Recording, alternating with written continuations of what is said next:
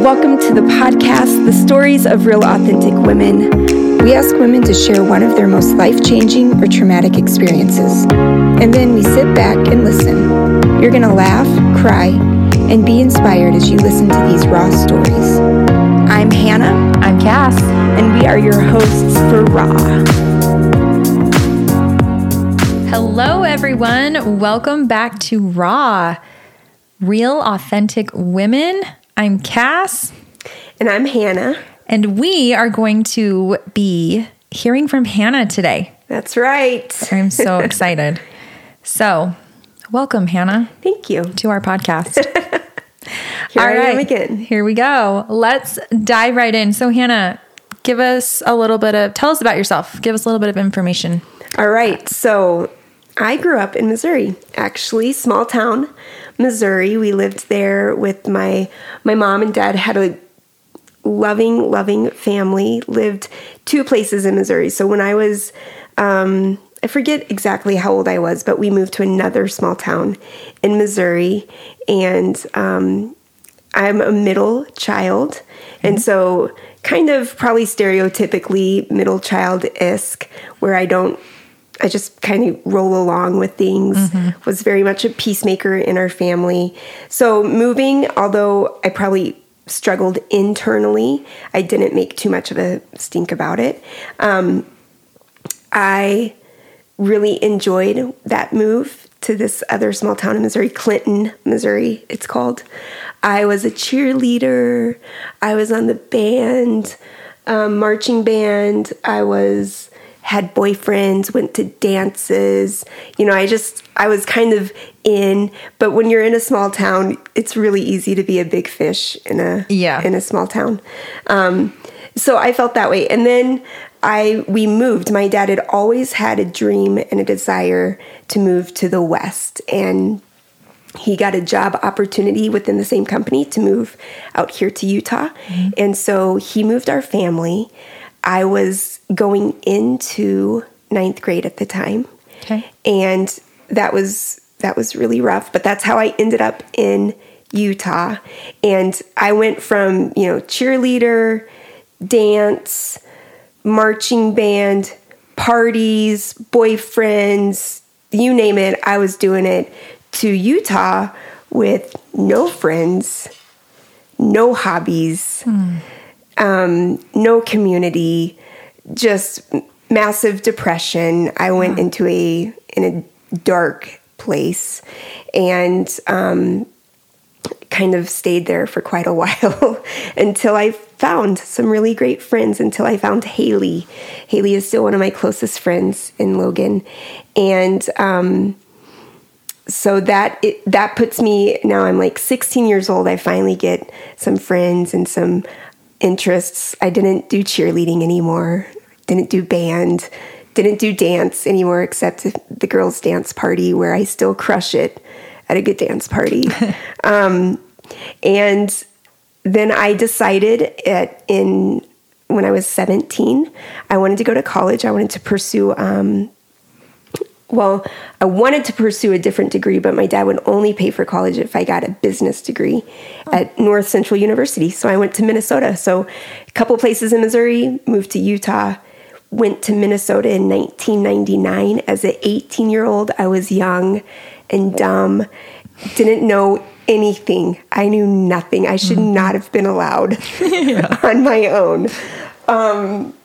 You were married by that time. I could barely do laundry. Who let me get married that young? I didn't know I knew nothing. I understand now why my dad, he dropped me off at North Central, he and my mom, and he said, "It's not too late, Hannah. You can come back home. It's not too late." Like, he did not want to leave me.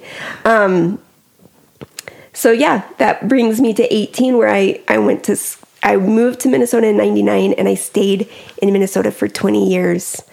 And that's where I met and married my husband, Chris. We've been married now 21 years, and we have 4 kids. Our oldest is almost 17. Our youngest is almost 8. And 3 girls and 1 little guy that I have. And we've lived in Utah now for almost 4 years. So from Minnesota, I ended up back in Utah, this place that I thought, I would never come back to, because I loved my years in Utah, it was not, it didn't start out as a great spot for me, but here I am, and I actually love it. Love it here. I love having you here. Yeah. Look at you coming back. Look at me. All right. Tell our listeners really quick why you guys moved back to Utah. Yeah, so we both went to a ministry school, graduated as pastors, both licensed. We had been pastoring in a church in Minnesota for almost 15 years, and just both felt like we were a part of a really large church. So it was one church had multiple campuses, and we were campus pastors. We both felt like we wanted to lead a church. God had given us a dream and a vision to lead a life-giving church in the West. We knew we wanted to be in the West. We kind of went through Colorado, California, and Utah is just where it landed. It really, when we started talking about Utah, something just came alive in both of us. Mm-hmm. And so when we started looking into Utah then, especially in the area that we're in South Jordan, it was one of the fastest growing areas at the time in Utah. And so many people coming into Silicon Slopes. And so we decided, what a great place to plant a life-giving church in a place where there isn't a shortage of LDS churches. Mm-hmm. So if you're a part of that faith and belief, you are set. But so many people moving in are not a part of that faith and belief culture. And so we decided to plant our church here, where there was a lot of growth and need. And so we planted a church in 2020 and celebrate our 3-year birthday of Seago Church in November. Your 4th?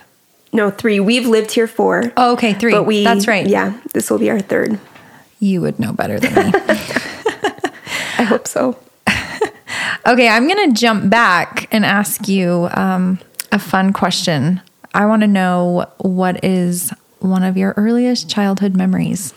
Wow, earliest childhood memories. You know, what's hard about this is, where do memories come from, right? Like, right. Do I see a picture and now I remember because I saw that picture? Do I really remember it?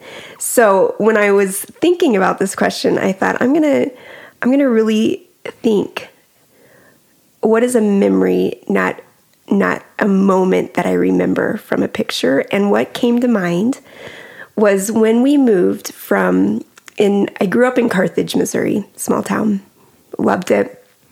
We lived in this really, really old, jankety house. And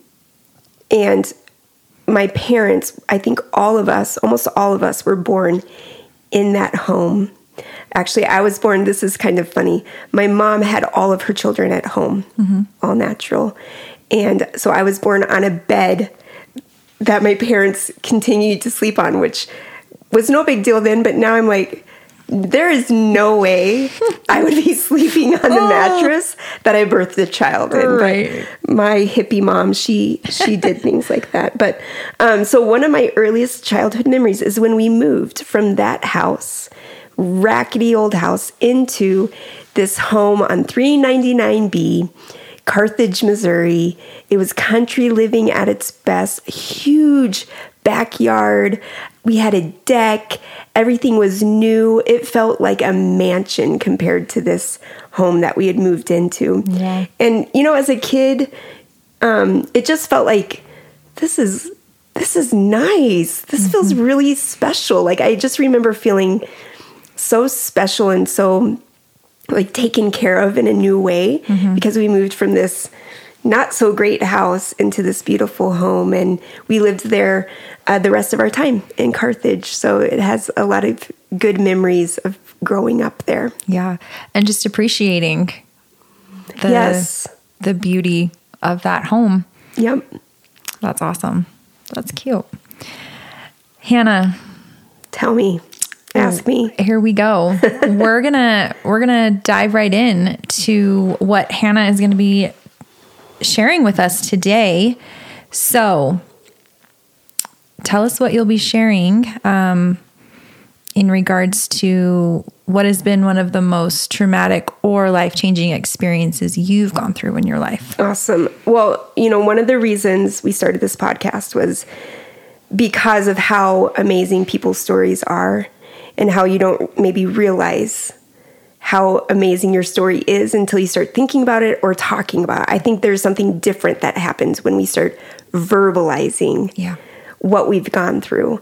And so there's two ways, traumatic or life-changing. That was kind of the directions we chose. We could take the stories and the conversations. And Lord knows I've had enough traumatic experiences. And I decided I didn't want to focus on that today. I wanted to kind of talk about one of the most life-changing experiences. Okay. And it has to do with being in the room and in the moment when both my father passed away of cancer, and then the next month my best friend passed away of cancer as well. And so what happened was my dad, he had died. He died of pancreatic cancer, and he had been sick. And in the season of him being sick, went into hospice in May, and so we were provided a great opportunity for there was flexibility in my job. I could go and be with my mom, who at the time still lived in Missouri, in Mount Vernon, Missouri.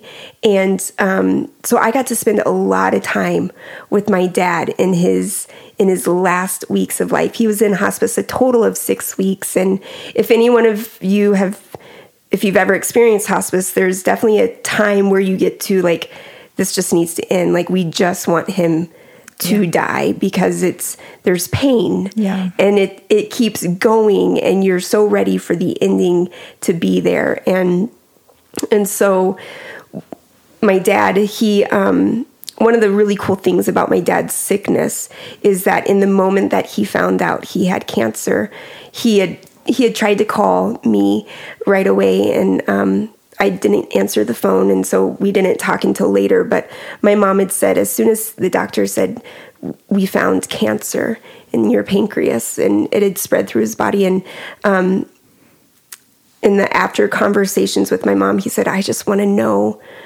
Jesus. I just want to know that I'm going to heaven. And for those words to come out of my father, who was very reserved in his faith and in his belief, and growing up with my dad, he was always somewhat distant or removed from expressing his faith. We would go to church, but there were times where he wouldn't go to church and just we would go to church. And, honestly, I wouldn't have known where my dad stood on, is he a believer? Does he believe even in heaven and hell and the afterlife? What is it? And so for him to verbalize that being his greatest hope is to know Jesus and to have the hope of eternity with Jesus was powerful, because death, I think, has this way of it sharpens your senses. Yeah. It sharpens, what am I here for? What am I doing? And when you face death, you have to face some of the toughest questions. And so seeing my dad, from the moment of his diagnosis to his death, there was 18 months that he got to live. Wow. And we just saw this transformation in my dad. My reserved father, who would never lift his hands in worship, would lift his hands in worship. Wow. He would sit in service and tears would stream down his face because of he's again processing the truth of who Jesus is and the hope that he has in eternity with Jesus in this brand new way, where it's everything we're talking about, I'm going to experience in a matter of months, maybe. It's just, I think it did something came alive in him in the moment that he finds out he's dying. And I think this is the beauty of the hope we have in Jesus, that there's this idea that you find life in death. Yeah. And when you're dying, literally he's dying and he's finding this new life, this new way of processing everything he's going through. And so there were meals that we would sit as a family, and he would pray for the meal, and he could barely even get out a prayer, just with gratitude for knowing Jesus in an intimate way now. And it was just beautiful. It was so beautiful to see this man that I grew up with 18 years of my life, seeing this reserved man who I knew loved me and had a respect for church and had a respect for faith. But I never saw him live it out in this way. And so we get to the moment where he's in hospice and we're with him, and he would ask me to just read the Bible to him. He would ask me to just, he had this favorite album. It was a Hillsong album where they had gone to, I think it was Israel, and different sites in Israel. And he would watch these worship videos and just soak in the presence of this beautiful music. So we would listen and worship together. And it got to the time where he was no longer speaking. He hadn't moved in days, and it was the day me and my brother were taking different shifts, and my brother had been resting, and I was the one that was awake.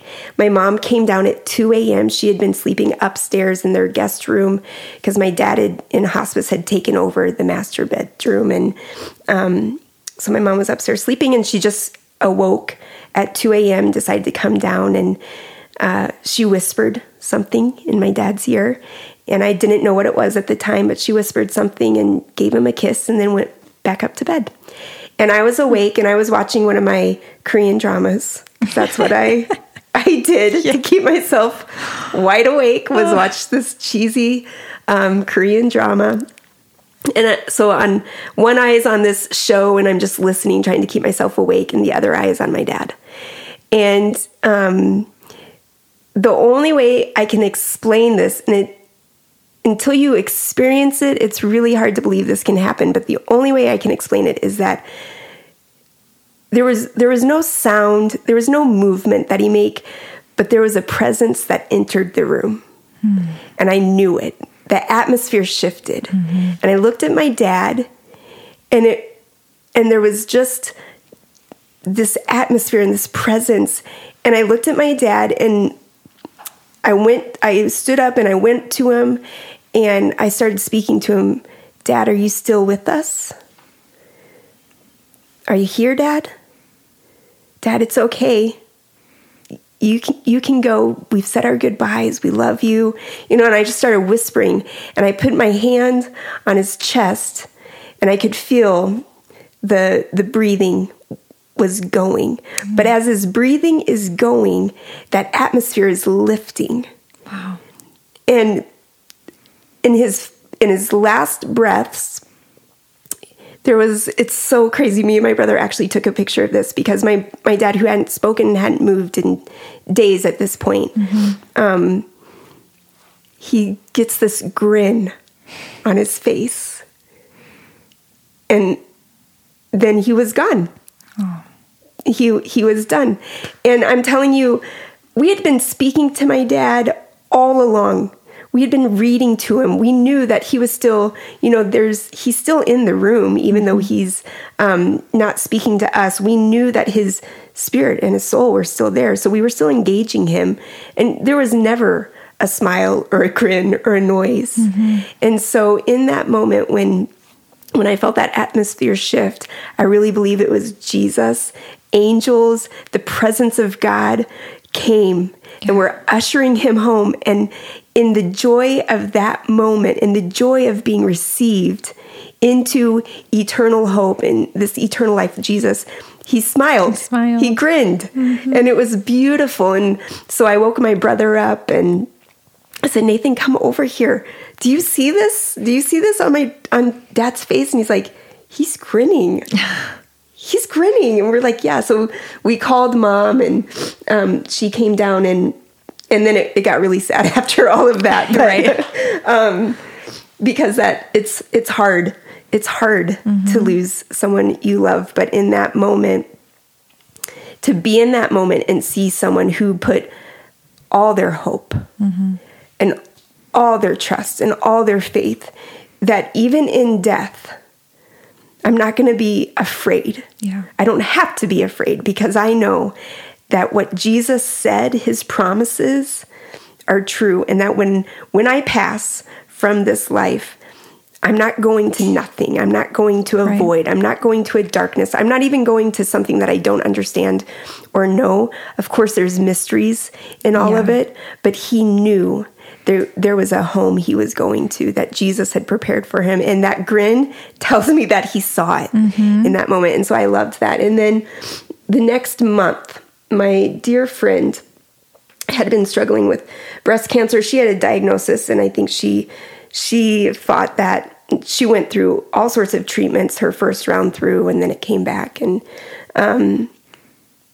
so she had kind of, at the same time that my dad was really sick, my best friend was equally sick. And so she had gone to the hospital, and they were praying for a miracle, and we had really believed that there was going to be a miracle.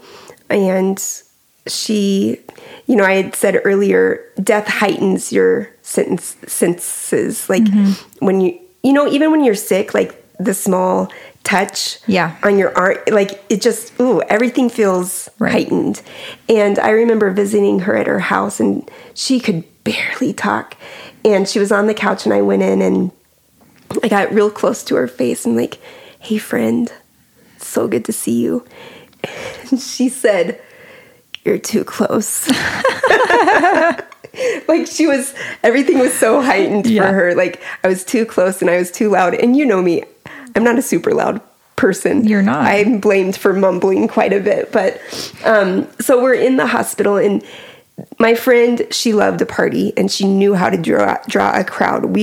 She's the kind of friend that I was in the delivery room for her firstborn son. Oh. She just wanted people. The more, the merrier. So I think there were 8 of us in the delivery room. Wow. When she's pushing out her first baby, right? So that's just her. She loved people. She loved a party. And so she's dying. And we're in a hospital room, and people, just her family, her sisters, people are coming, her close friends were there. So they actually gave us a bigger hospital room. And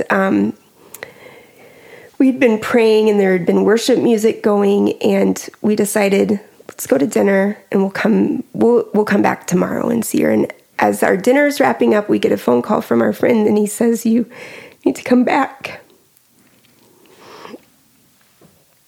And here we are, just enjoying our delicious Greek food, also some of my favorite, kind of enjoying just this time as friends together, enjoying a meal, and we're called back, and we get to the hospital room, and within that hour, everything shifted. And so worship music is going, and there's probably 12 of us in this room that are praying and really believing that there's a miracle.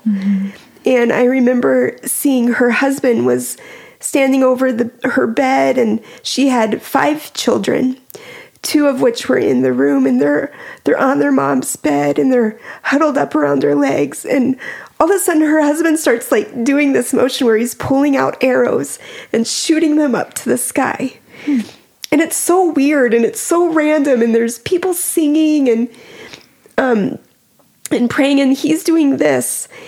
And then he stops. And a couple moments later, Tiffany starts raising her hand. And Tiffany hadn't spoken for I don't know how long. She hadn't spoken for a while, and there'd been very little movement. Eyes hadn't been opened.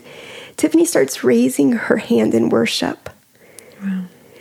And then it drops. And then she raises her hand again. And I'm thinking, this is the moment. Yes. She's going to be okay. She's getting up out of this bed. Look at her. She had not expressed that level of strength in days. And here she is. She's worshiping. Here's your miracle. Here's our miracle. And then that same atmosphere shift comes into the room. that I had just experienced 4 weeks earlier with my dad. The presence of God.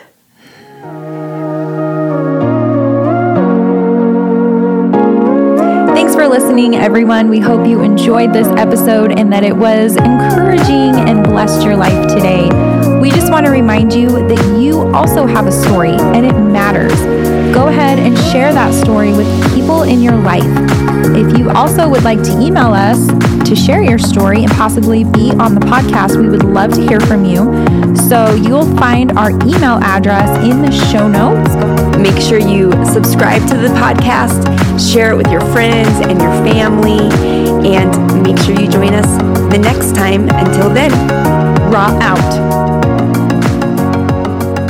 Be sure to join us next week for part 2 of Hannah's story.